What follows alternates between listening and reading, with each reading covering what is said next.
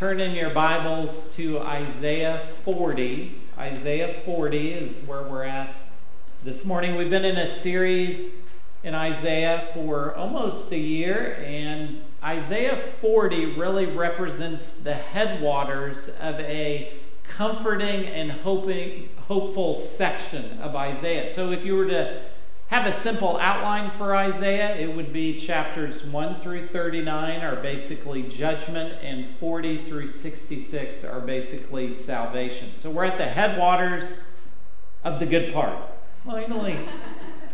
And I'm going to read to you Isaiah 40, 6 through 8, really, and want you to delve into the mindset that we should have as a Christian. So this is somewhat of a Christian world and life view passage, and it is more than that as well. And let us together look humbly at this section of Scripture. So Isaiah 40, verses 6 through 8.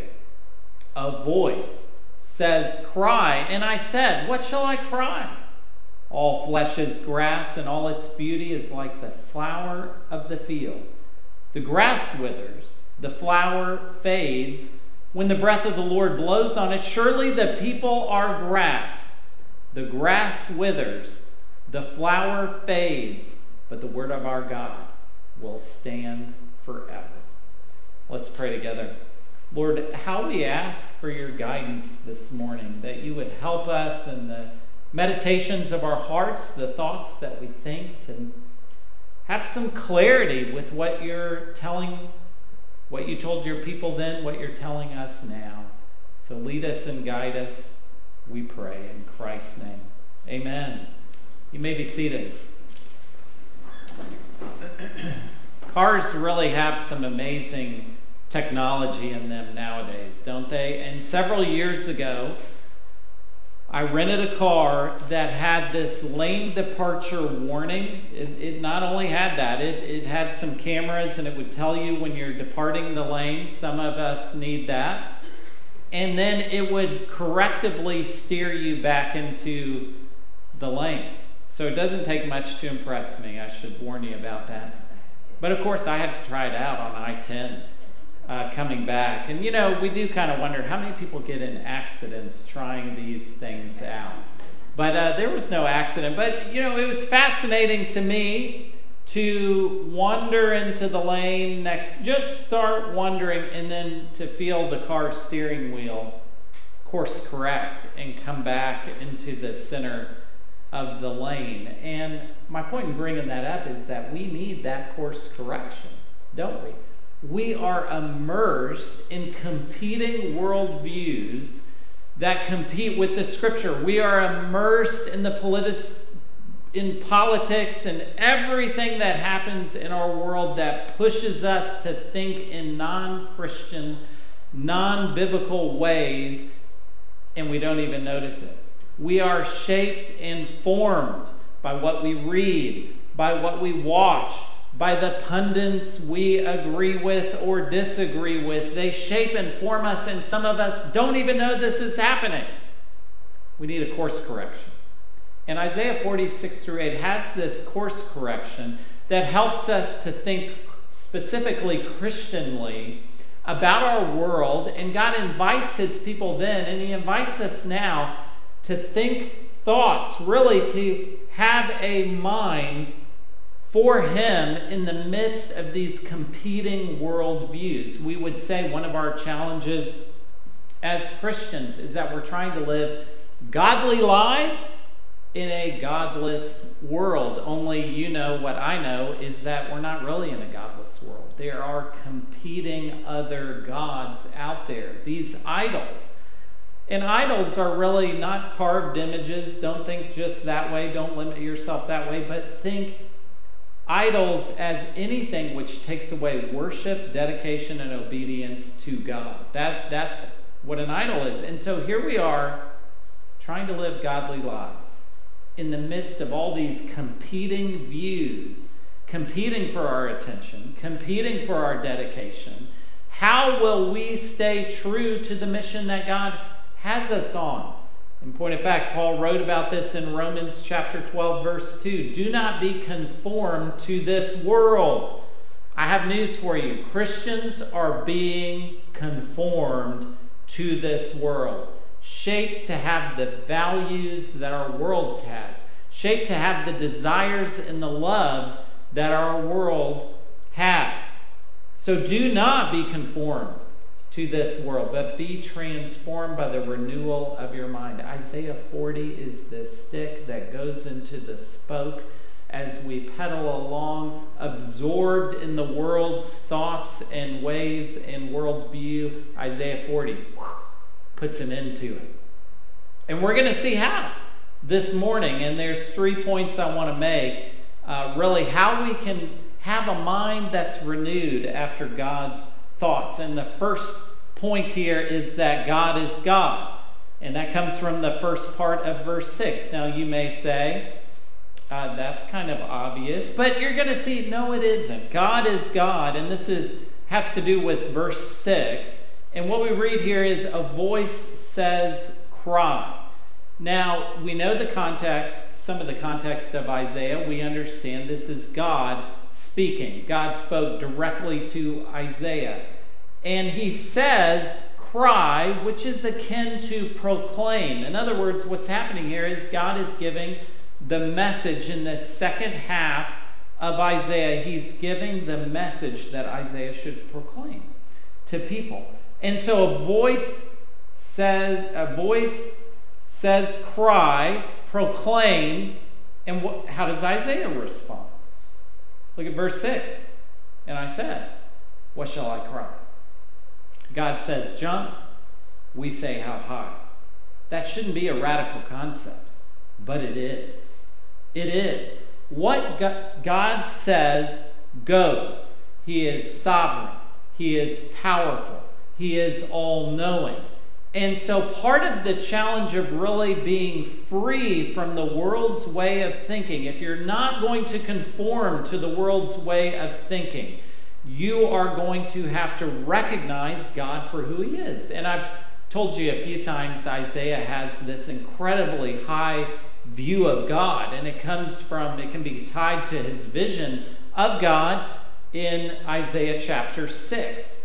And when he sees the vision of God, he is high and lifted up, seated on a throne. God is in charge.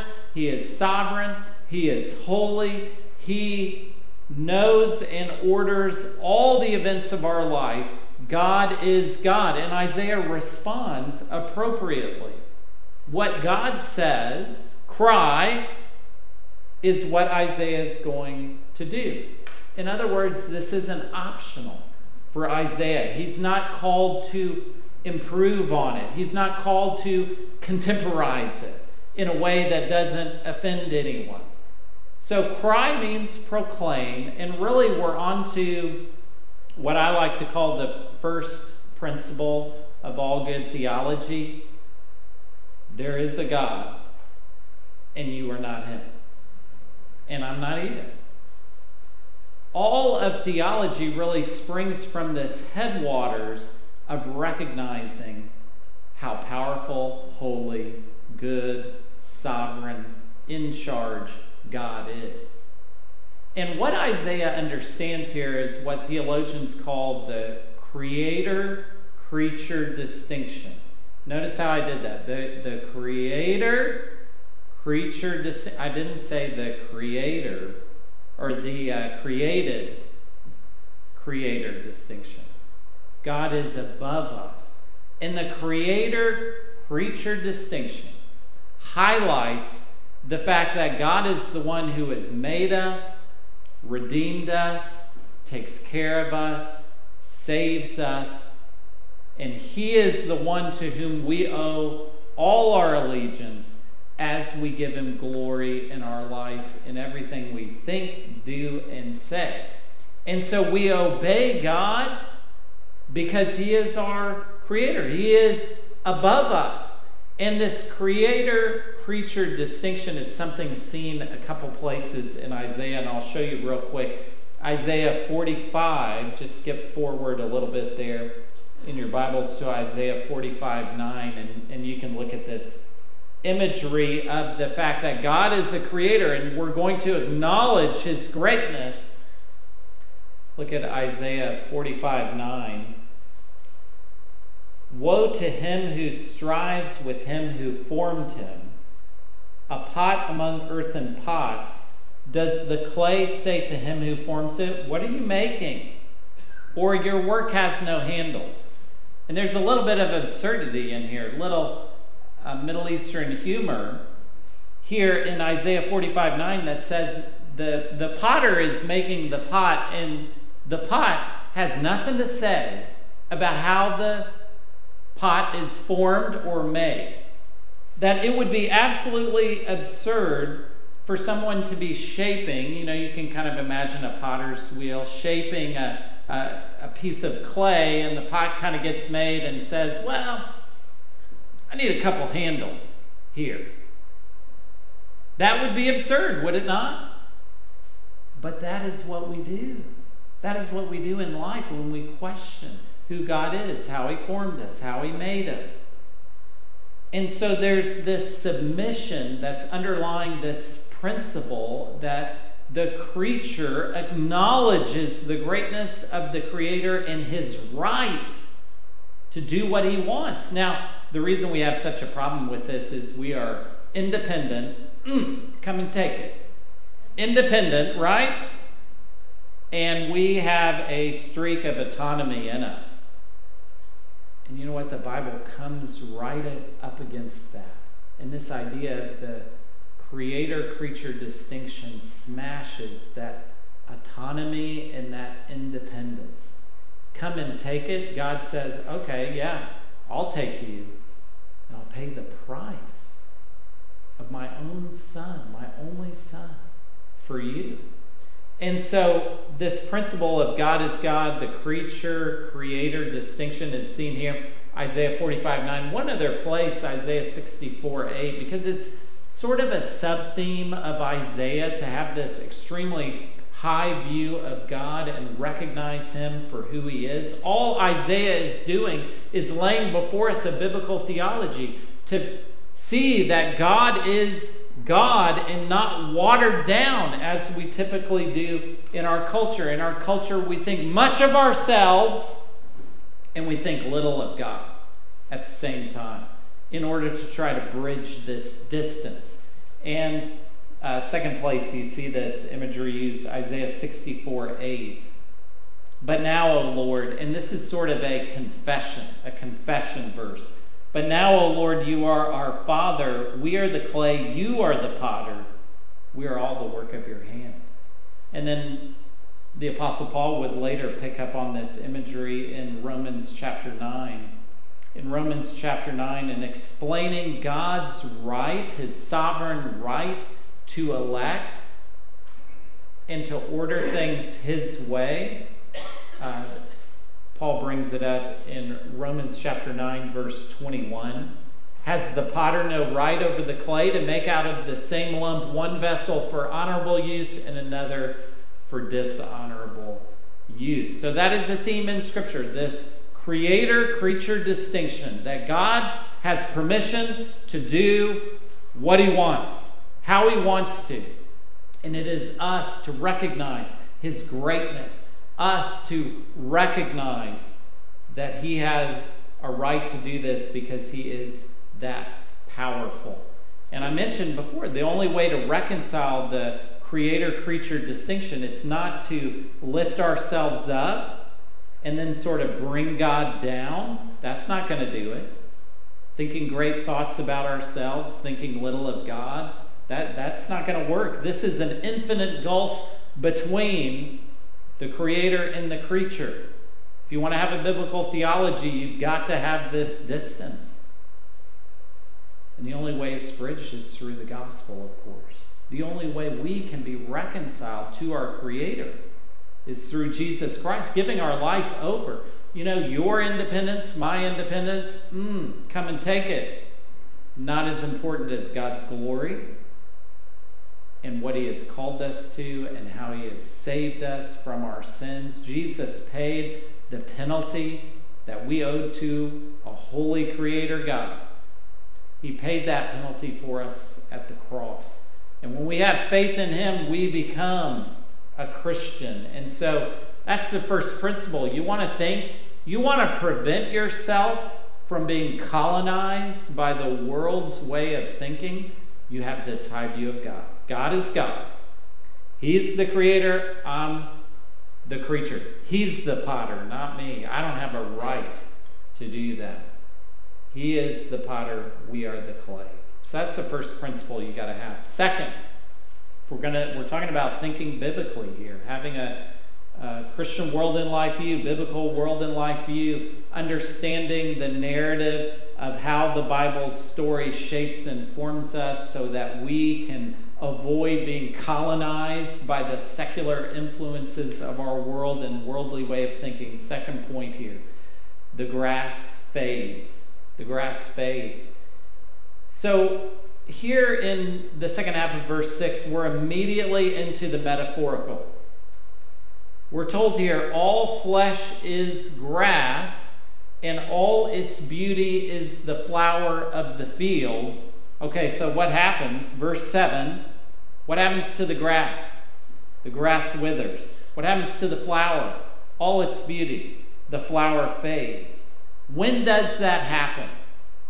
Look at verse 7, when the breath of the Lord blows on it. So this is another statement of God's sovereignty because it points us back to Genesis chapter 2:7. What did God do with Adam? He formed him out of the ground. Then what happened? He blew the breath of life. Genesis 2:7 into his nostrils. So God is the author of life. He's the sustainer of life. He's sovereignly in charge of life. And this is a communication of our finiteness. This is a communication that if all flesh is like grass, I'm like the grass at the edge of your lawn where the sprinkler doesn't reach. How's that looking right now? And some of us are crunchier than others. All of us have what we could say is an expiration date. Some of us are nice and green. Some of us have that beautiful Texas wilty color, straw color. But this is a communication that if we're going to think biblically, we've got to have this perspective that all of us have an expiration date, that life is temporary, that beauty fades. Remember, we had a great spring, great wildflowers all up and down I-10. Excuse me, where are those right now? They disappear, don't they? And just like that, you know, if you've been around the block, you know life can change like that. And you can be affected by some debilitating health situation. We are all finite. We are all temporary. And what this verse does for us is it says if we're going to have a biblical world and life view, if we are going to think God's thoughts after him, then we must embrace this finiteness, the temporary nature of life. But really what it is it's embracing eternity through the lens of how we are not going to live in this world forever. In point of fact, our life will end. Our life will end. And we need to hear that in a world which constantly idolizes youth. And we need to hear that in a world that only sees value in life continuing and has no category for our earthly life coming to a good, fulfilling, God-glorifying end. I know this is a heavy subject, but this is what we need to introduce, that we would think rightly about eternity and about our life now. So the grass withers, the flowers fade. This happens. It happens when the breath of the Lord blows on it. And this is a communication I mentioned of God's sovereignty. He's the one in charge. He's the author of life. We see that in Psalm 139. And I'll just read Psalm 139. What a beautiful psalm. But Psalm 139:16, your eyes saw my unformed substance. In your book were written, every one of them, the days that were formed for me, when as yet there was none of them. If you can follow that verse, Psalm 139:16, it says that God saw my unformed substance and then ordained every day for me and for you, when as yet there was none of them. And of course, what happens there? Our Texas autonomy kicks in. Oh, well, am I just a robot then? This is a communication that God knows everything. He knows the end before the beginning. And you know what? He doesn't have to ask you whether you like it or not. Because he is God. And so, again, this invites us into that, having this high view of God and having a view, both a proper view of the duration of our earthly life and God's eternality and our soul and future in heaven if we have embraced Christ. Now, how do you relate to expiration dates? You know, pretty much every food that's perishable has an expiration date on it. And I got to warn you a little bit here. I see expiration dates as suggestions. So in our house, when the milk is approaching the expiration date, I'm going to go ahead and let it hit that expiration date, and then 5 to 7 days after, we'll kind of determine how things are going. That's how I roll. I'm the only one in my family like that. Don't try this at home. But my point is, I see the expiration date more as a suggestion, and for you, you might be more on the other end of the spectrum, and boy, hey, that milk's about 3 days from expiration. I'm getting rid of it. You might have that sort of approach to the expiration date, but whatever your approach is, I want to tell you that what's different about food expiration dates or medicine, right? Medicine. Oh, it's good for a year after. Who made that up? It's good for at least a year after. Well, then why are they putting that expiration date on it? Go figure. Maybe it helps their bottom line, right? But of course, how you relate to expiration dates has to do with how you were raised, your values, your finances. And so the thing is, that's well and good, but don't apply that to your life's expiration date. The Bible comes across here telling us that the grass withers, the flower fades. When the breath of the Lord blows on it, surely the people are grass. It puts us into that category saying you don't have an option with regard to your earthly expiration date. You need to think carefully about that, because we need to make the most of our life now. Absolutely. We think we'll live forever. And what does the Bible have to say about that? Well, we will exist forever, but we won't be in this earthly life forever. And Psalm 90 is a wonderful prayer of Moses. I love Psalm 90. That sort of sets us right here. In Psalm 90, verse 10, here's what we read about our earthly expiration date. The years of our life are how many? How many? 70. Or even by reason of strength, 80. So what's that tell us about our expectations in this earthly life? See, this is about setting your expectations to the biblical command here. If you are 80 or over, you are in some bonus years. You're in the bonus round. And embrace that in a wonderfully gracious way. Yes, you're going to break down. I mean, Psalm 90:10 is a reminder that we're not young anymore. 70 years, 80 if you have the strength. Embrace each day as a gift. If you are over 80, embrace each day as a wonderful gift. And then really adjust your expectations and understand that 70 is good. 70 is good. And then at the end of Psalm 90, in verse 17, we read this: let the favor of our Lord be upon us. Establish. Oh, sorry, that wasn't the verse I wanted. It's Psalm 90:12. Sorry. So teach us to number our days, that we may get a heart of wisdom. Numbering your days there, and this is what's so important about aging graciously and gratefully.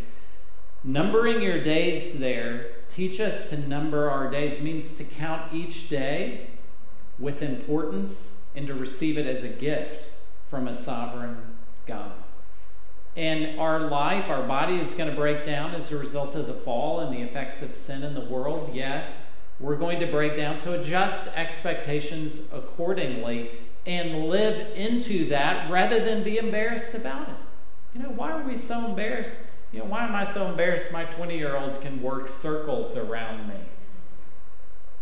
Embrace the limitation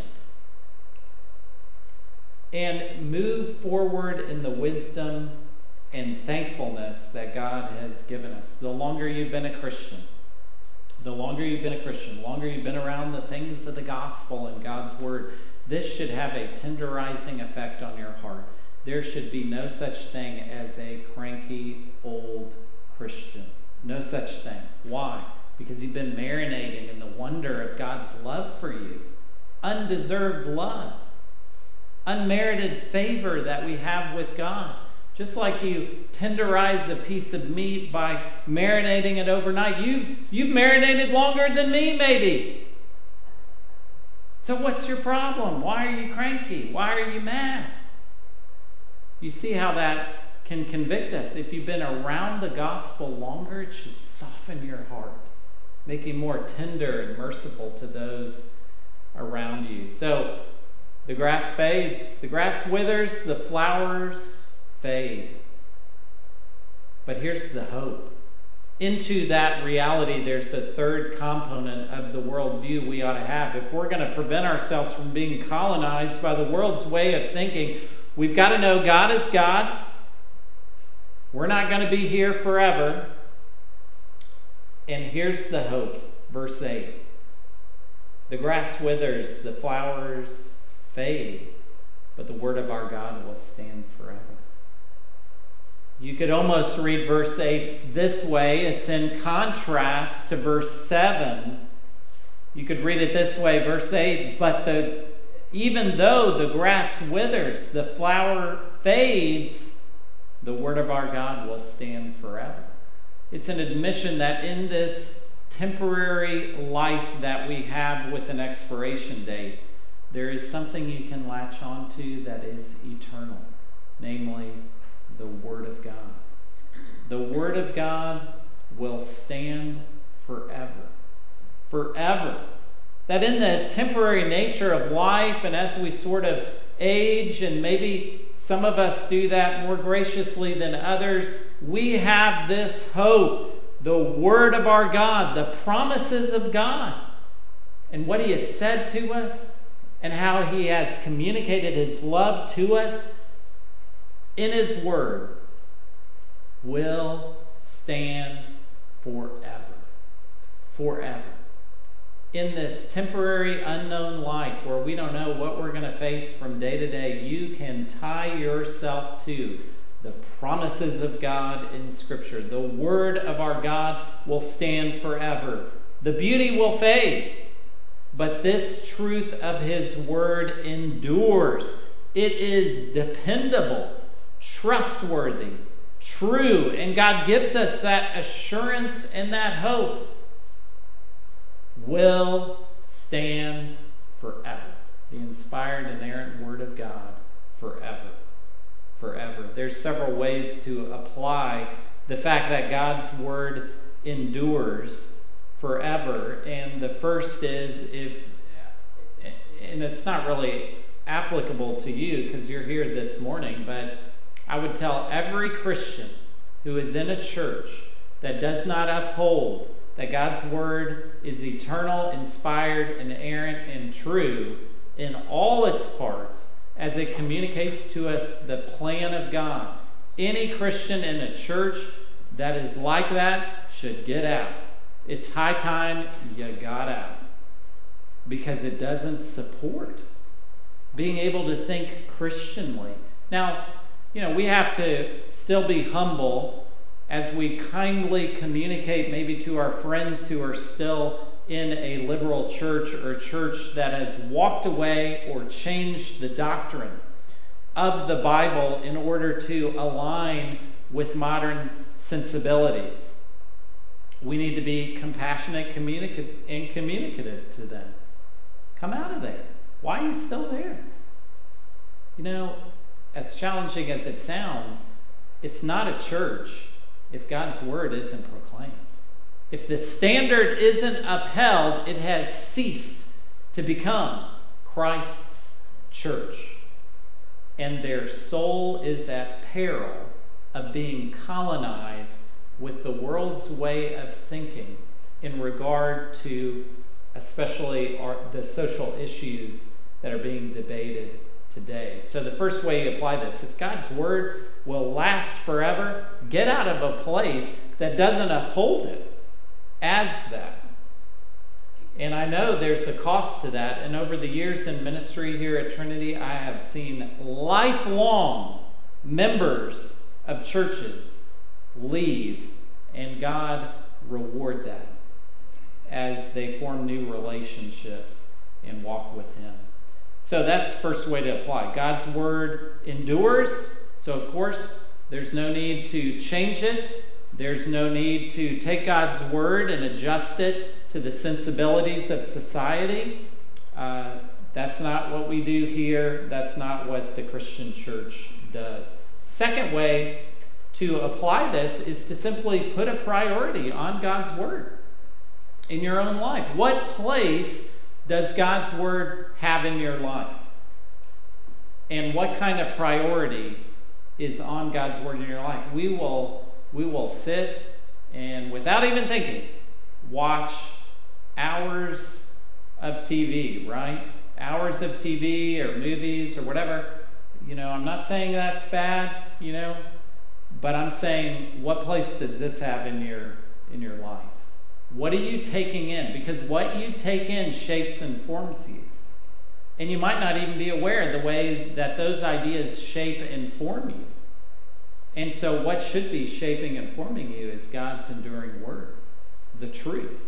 So place priority on God's word in your life. Read God's word. Make sure that the word of God has a place of priority in your life. And then another way we can apply this is to study God's word, yes, but to make sure that we understand the difference between God's word and my preference. God's word and my preference are two different things. Sometimes there's subtle ways that we get so excited about what we prefer that we make that have the force of God's word. C.S. Lewis put it this way in God in the Dock, his book: we need to take scrupulous care to preserve the Christian message as something distinct from one's own ideas. So we need to be able to differentiate between a good idea and the truth of God's word, or my preference and what God has said. Those are two different things. So I hope I've shown you today. I hope I have in many ways helped you to course correct. Just like in that car, we got pulled back into the center of the lane, course corrected. How do you course correct? God is God, this high view of God in your world and life view and your outlook and perspective on life. To have God as God, this high view of Him. And then to understand something of your own finiteness, that indeed the grass withers, the flower fades, But then to have hope, God's word endures forever. The biblical record that we have dedicated our life to studying and following, it's not going anywhere. God's word endures. Let's pray together. God, how we thank you that indeed you have given us guidance and help with your enduring word, that you protect it and you strengthen us that we could uphold it and commend it and proclaim it to others. So give us tender hearts to hear what you have for us today, that we might rightly reflect what it means to be a people of the book, your book, the Bible. And we pray this in Christ's name. Amen.